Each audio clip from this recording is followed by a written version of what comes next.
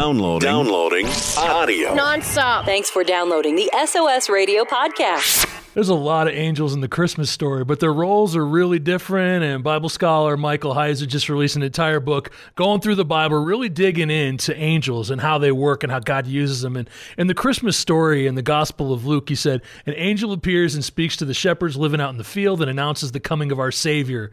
I find it really interesting how that original Greek reads, and suddenly there was with the angel an innumerable company of supernatural beings composed of the ranks of the heavenly army. I'm just imagining being that shepherd in that field in the middle of the night with no one around. All of a sudden, this population of angels the size of the state of Montana appears all around me. It's kind of unnerving.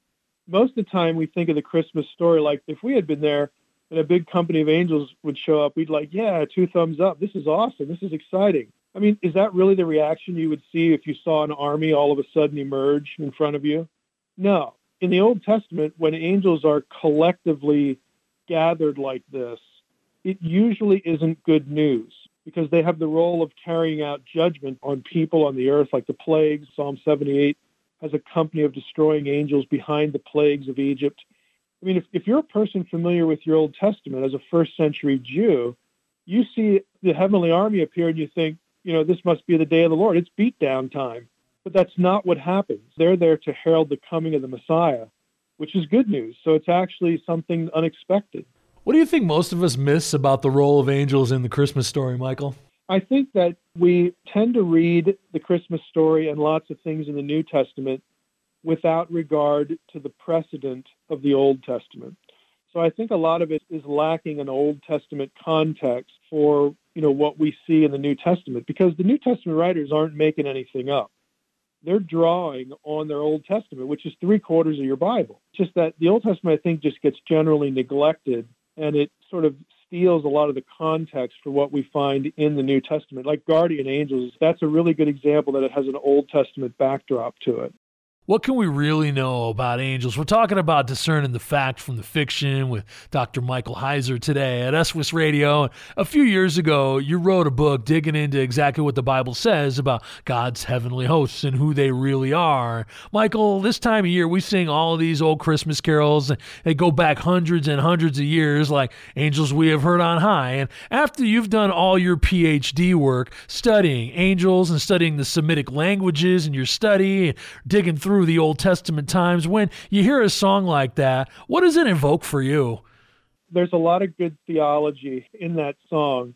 The thing that's pronounced the most, of course, in that song is the worship of Jesus, the heralding of his birth, yes, but also the worship of Jesus. And in the Old Testament, who do the angels worship? It's God.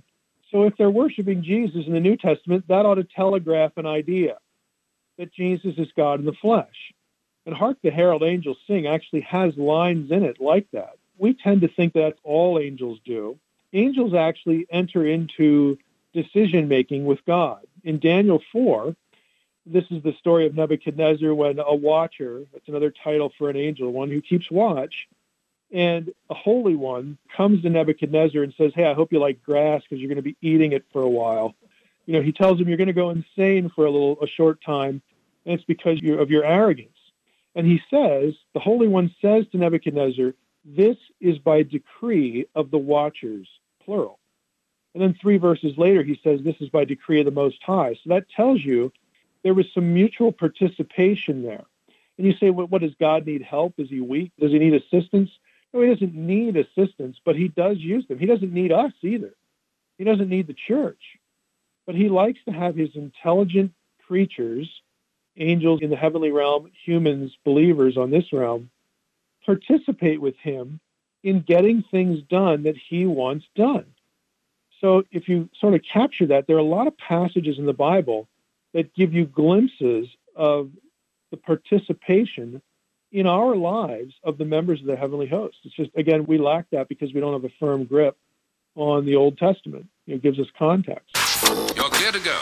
Thanks for downloading the SOS Radio podcast. If you enjoy the discussion, give it a 5-star rating in your app store. The way the technology works, your ratings really help spread the word.